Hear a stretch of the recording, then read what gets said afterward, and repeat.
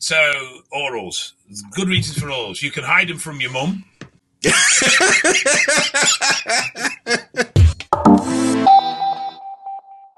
Hey, what's going on, guys? On this episode of Drugs and Stuff, Dave and I are going to discuss 3 good reasons to use orals. We're asked about using BPC and other supplements to speed the healing from gyno surgery. We have a listener that proposes to run a bunch of gear to fix a pinched nerve. Will that work? Kidney problems on anabolics. We've got a listener who's depressed, literally just went through a breakup, and now he proposes to jump on a cycle. What are our thoughts on that? Plus, a bunch more. If you're new to our content, let me encourage you to subscribe and hit the bell. We have several bodybuilding podcasts that come out each week featuring experienced coaches, educators in our industry, and IFBB pros. We're all here to help you do better at the sport that we love.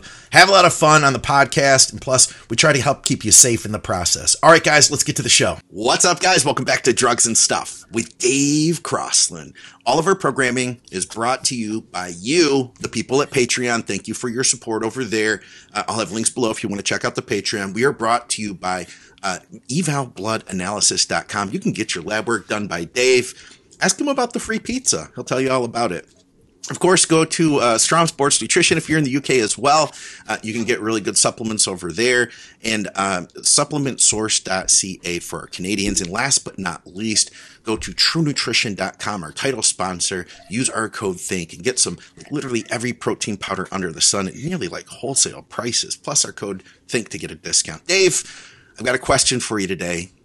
What are 3 good reasons to use oral steroids? And then, of course, we got our listener questions. And if you're new here, we'd love to have you along. So subscribe. Get to see Dave a little more often.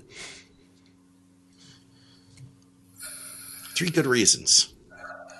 Because we think of a lot of reasons not to take them. You know what I'm saying? Okay. So, can I say something before we answer the question? Because I've just remembered something. Well, of course you can. Big eval news coming next week.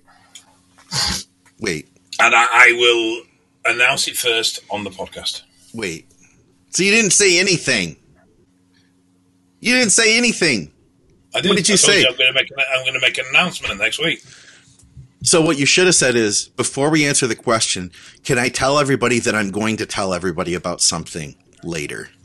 That's what you just said. Yep. Okay. So next week, there's going to be... Well, there might not be, actually. Depends how well Thursday goes this week. But no, so next week I am hoping to be able to announce something pretty effing huge. Anyway, no, I'm not telling you off air. You can wait like everybody else. So I didn't ask. I don't effing care. I don't care what your news is. You do. You've been messaging me all day now. What is it? Tell me. Tell me what it is. Go on. Why don't you tell him, man? Dave, tell me the news. Dave. So, orals. Good reasons for orals. You can hide them from your mum.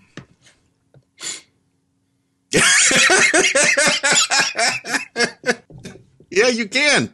A little easier. Well, let's be honest.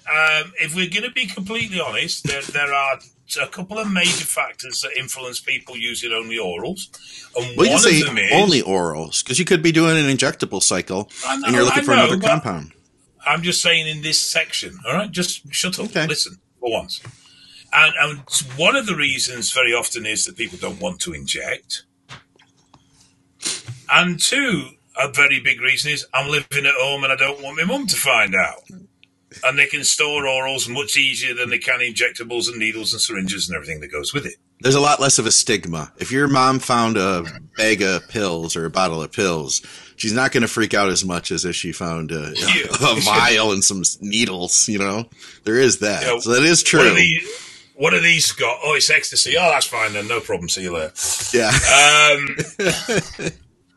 No, I mean, they are a very convenient format, you know, and all piss taken aside, they are. I mean, they're simple. They're tablets. They're easy to take. They're very portable.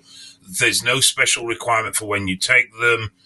You know, you can take them when you're driving. You can take them in a bloody airplane. The point is, you don't need any privacy to consume the drug. Have you taken oral steroids while driving? Yes. Yeah, I have too. And insulin. On the way to the gym. And insulin. I've done insulin shots while I'm driving. Let's not talk about your insulin and driving experiences. I don't think that you're necessarily the picture of ideal insulin driving. I've done M10 while I'm driving. Anyway, no, let's move on. I got one. Go on then. For a quick reaction, let's say that you're 3 weeks out from the Arnold Amateur, and you want to create more of a cosmetic, drier, harder look. Or 4 weeks out, we could throw in some Winstrol, and you're definitely going to get a fast effect, and you're not going to need to have planned it 10 weeks out or 8 weeks out. Boom, we drop the Winnie in, and within a couple of weeks, your cosmetic look has changed. Obviously, that's temporary. We've gotten questions about, like, the cosmetic look, and does that last? No, it lasts while you're on it. You get a drier, harder, veinier look. That's not something that, like, the muscle didn't do that. It's more like how the fluid is being held, you know?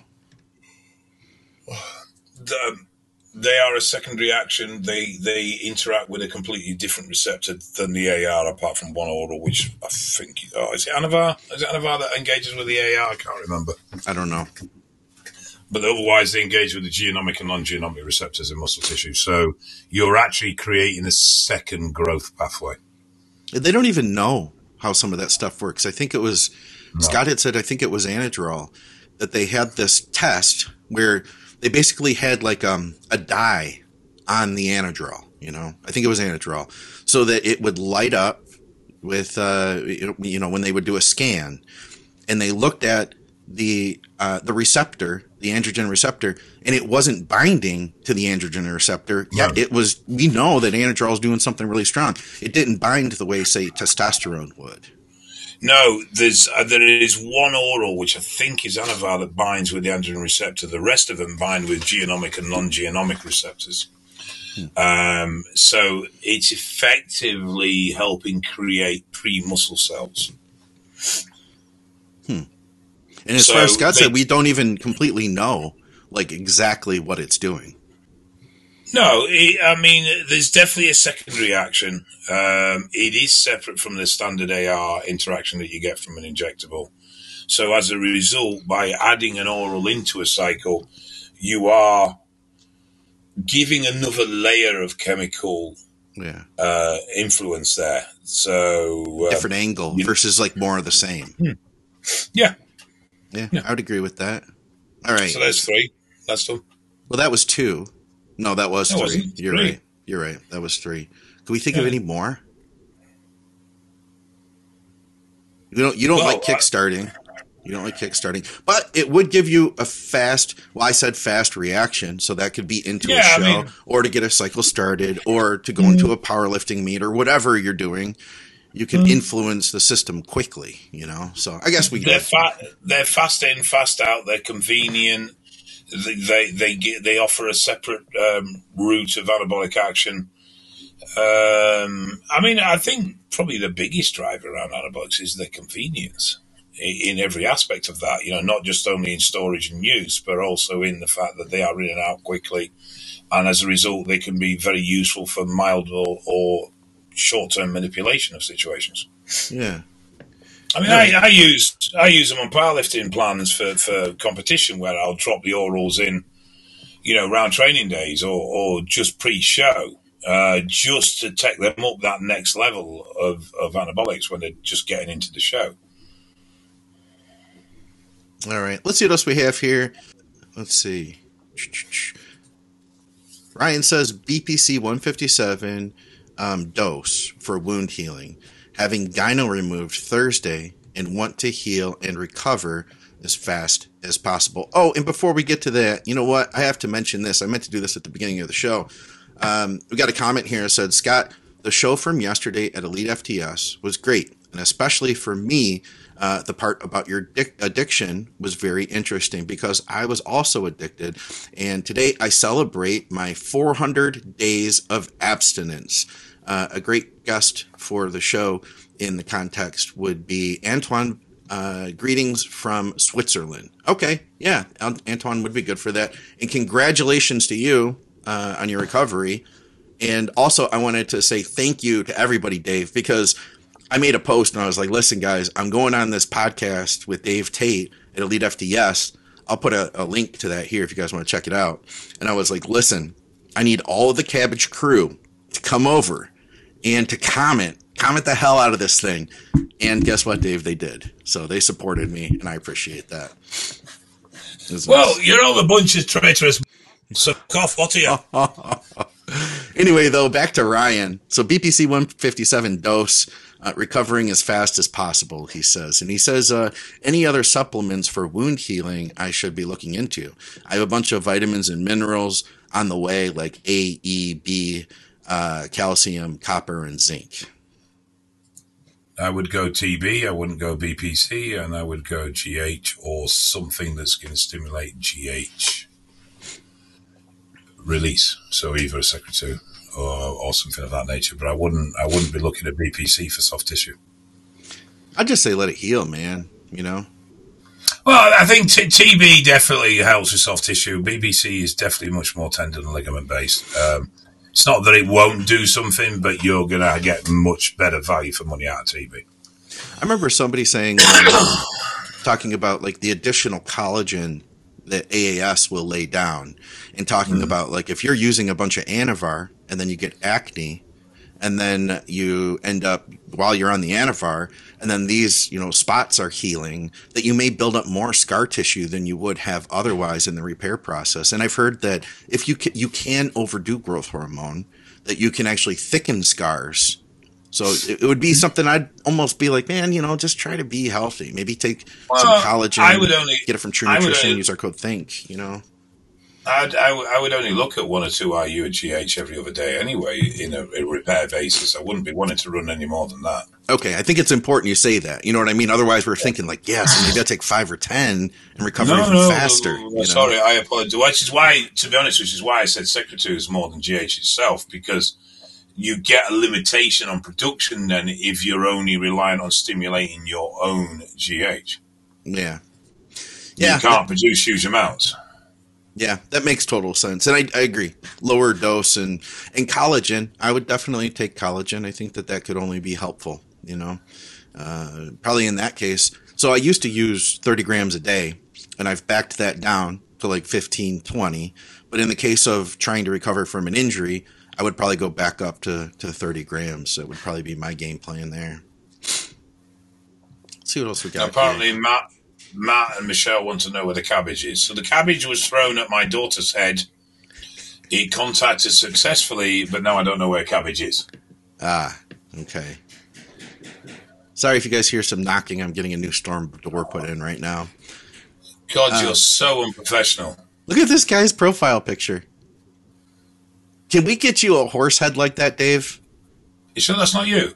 He says, pinched nerve. Muscles atrophied. Literally going this afternoon to get epidurals to fix the pinch. I'm on TRT. However, right lat and pec have shrunk. I'm going to jump on a cycle and try to grow them back ASAP. Any pointers on what compounds you recommend?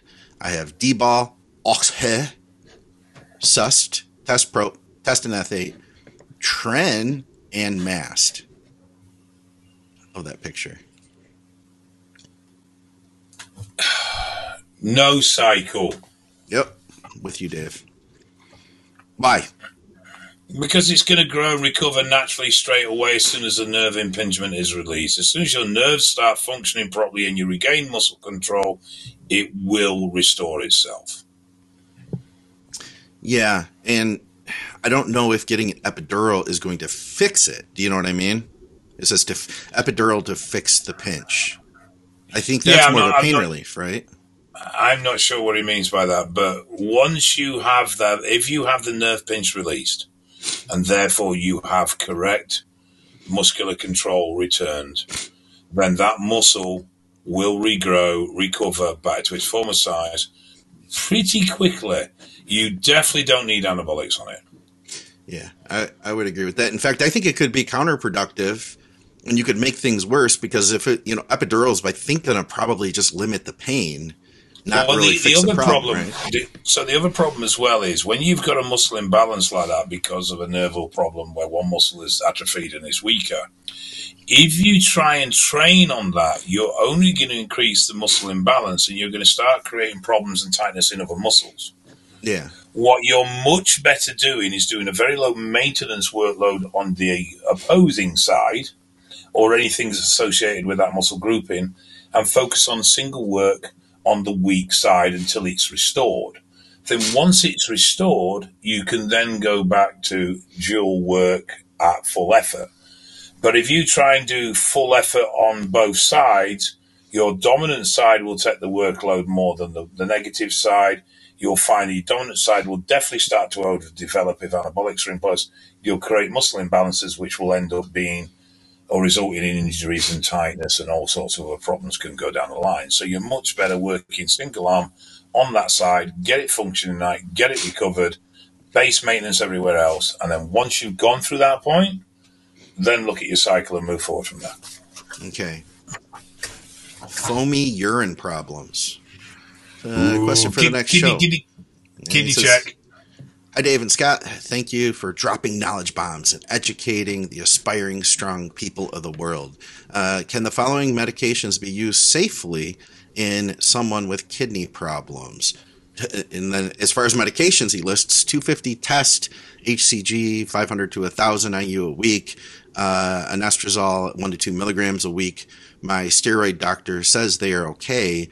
I have quite foamy urine, trace protein. EGFR is over 90, but has been below 70.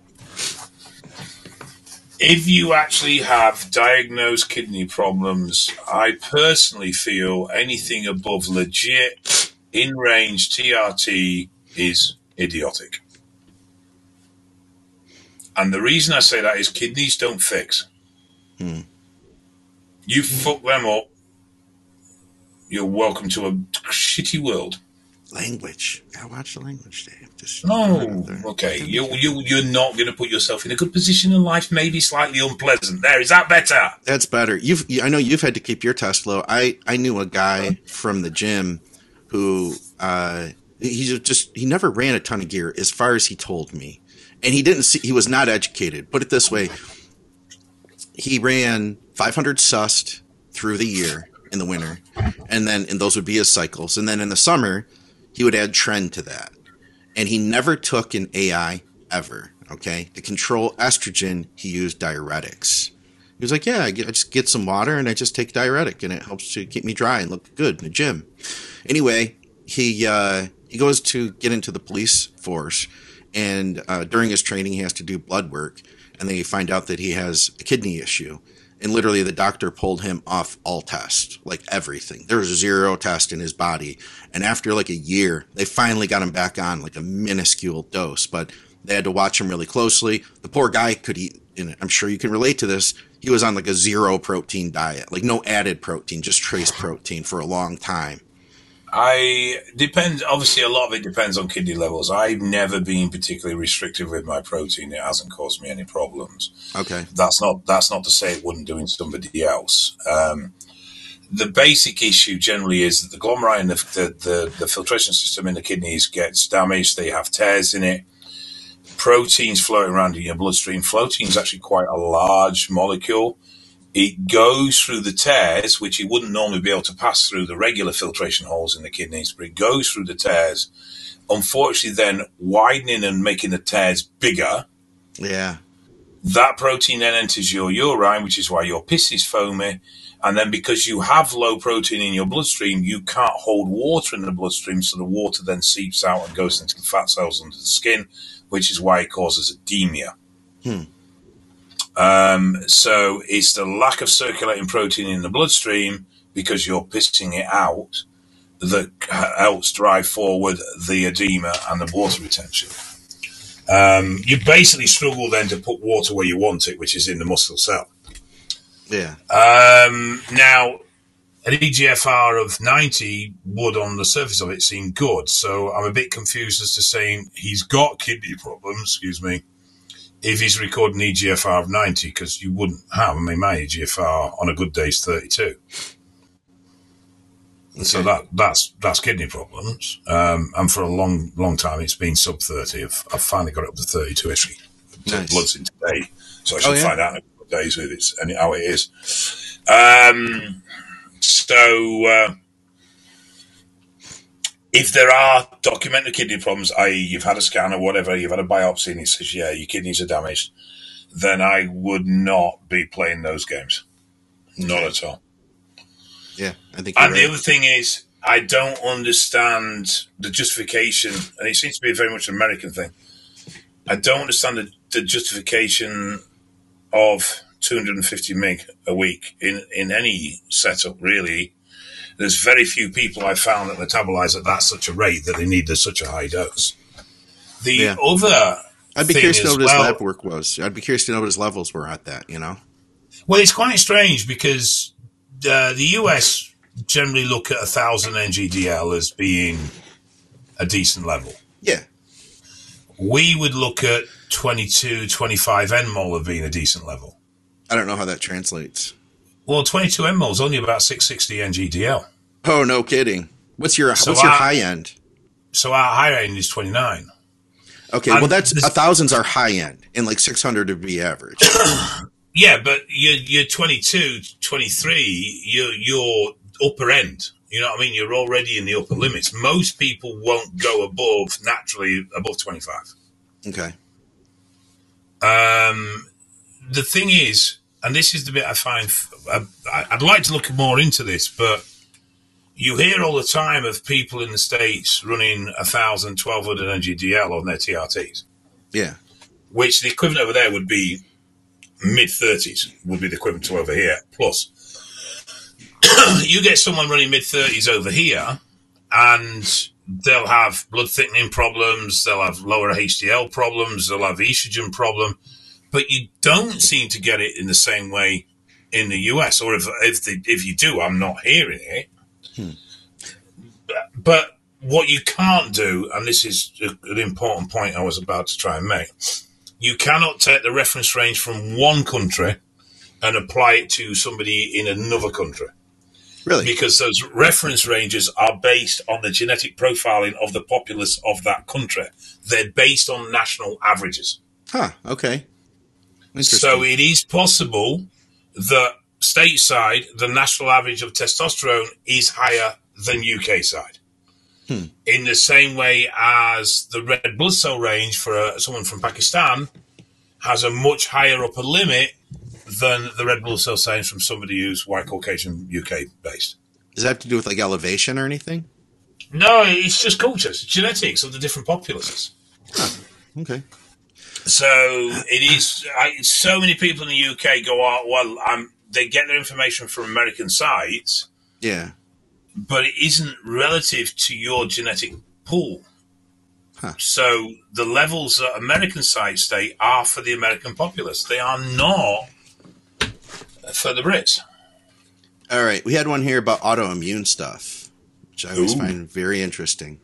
It says, you guys crack me up with those comments and 9 on a 10.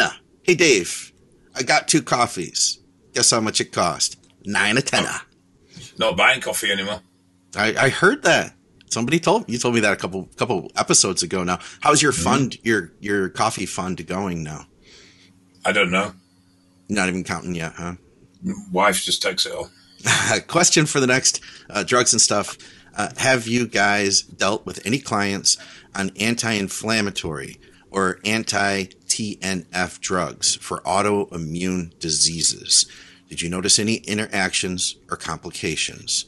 Would you have any tips for anything to look out for with these types of meds in either off-season or contest prep type cycles? HRT, at least, is common for males in this space, in my experience.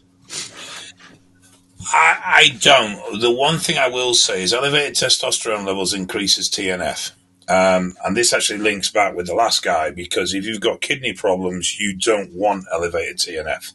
Okay. So that's another reason why using gear while with kidney problems is a bad idea, because of the elevation of TNF. So I would suspect that, though I don't think there's an interaction, that the anti-TNF drugs there may be a possible complication around TNF levels being elevated by the gear, and you may need to regulate that with an increased dose of the anti-TNF drugs. But that's proper spitballing that out. from the little bit that I do know. I can tell him this, man, that autoimmune issues can be really, really difficult to work with bodybuilding. I've dealt with a number of, especially females, but some males that have autoimmune stuff. And it's interesting because if they have one autoimmune thing, they tend to have more autoimmune things. And I've even had people that have just like minor stuff, like Raynaud's. And one of the things I've done is I've said like, hey, if you notice that your Raynaud's is kicking up, then let me know, because that gives us a sign that your body's stressed right now. You know, I think the number one thing to be able to make progress with autoimmune issues is focusing on stress and being able to keep yourself in like the lowest stress. Make sure you get enough rest. Make sure that you, like, if you are in a stress situation, because like we have to still go to work every day, but if you are and it's a stressful period of time, then you need to also like work just as hard to fight that stress, meaning that you unwind at night, you know, that you go to bed on time, that you try to get extra sleep during those phases. You know, you don't put yourself in a position where you're like watching an action-packed thriller movie right before bed. You know what I mean? Like the good sleep hygiene stuff, all of that. And, you know, because I have found that like your body will just like lock up, and it can be really hard to make fat loss progress when like an autoimmune issue is kicking up. So I'll say that. And I'll also add, we've talked before multiple times on Muscle Minds about anti-inflammatory drugs and how they can cancel out your ability to grow muscle. So if you're using a lot of anti-inflammatory drugs and you keep them away from training, if possible, that would be beneficial. And being on gear is probably going to kind of cancel out that effect, because when we train, we're creating an inflammation. And if you shut that process down, you can retard the growth that could have happened. And yeah, you can use the R word in that case, Dave. Right? Yeah, obviously, inflammation markers are an essential part of triggering muscle response to growth. So if you're slamming them because you're taking shitloads of anti-inflammatories, you're right. You'll cripple the growth response to training. Yeah. Ooh, I got a good one. Good one. We'll finish on this one. Yep. Hold on. No. Question. Depressed, going through a breakup, doing a blast and getting jacked. Great idea, right? Oh, this is a difficult one. Thank you, Chase. I used to make my best progress in my younger days every time I split up with a girlfriend. Because I used to go in that gym and smash the fuck out of myself. You had something to prove, right? You're like, I'm going to show the world. There was an element of that, and there was also an element of relieving frustration and tension and everything else that went with it. Yeah. So from a point of view of training, it's a good outlet. The anabolic side of it can be a double-edged sword. Yeah. Obviously, anabolics, we know they mess with the mind. We know they mess with hormone levels. And if you're already not in a good place, the anabolics can either accentuate that and make that place even worse, or they can send you the other way and improve it. But it is very person dependent and to a degree drug dependent as well. Yeah. I would definitely not be advising using something like a nandrolone or an O19 if you're already in a depressive state. Yeah, I think that's going to be a recipe for disaster. But some test and mass that could improve your frame of mind. Full stop. But yeah, difficult one. I wouldn't like to say either way. I remember going through a breakup, and the guy who had helped me, I'd call him my coach. I thought you were about to say the guy that dumped me. Then. He knew what was up. He knew about my relationship and stuff. And he gave me this advice. He said, listen, he was like just real cut and dry about everything. He was like, just keep going to the gym. I was like, well, what if I can't eat? He's like, I don't care. Just go to the gym, train.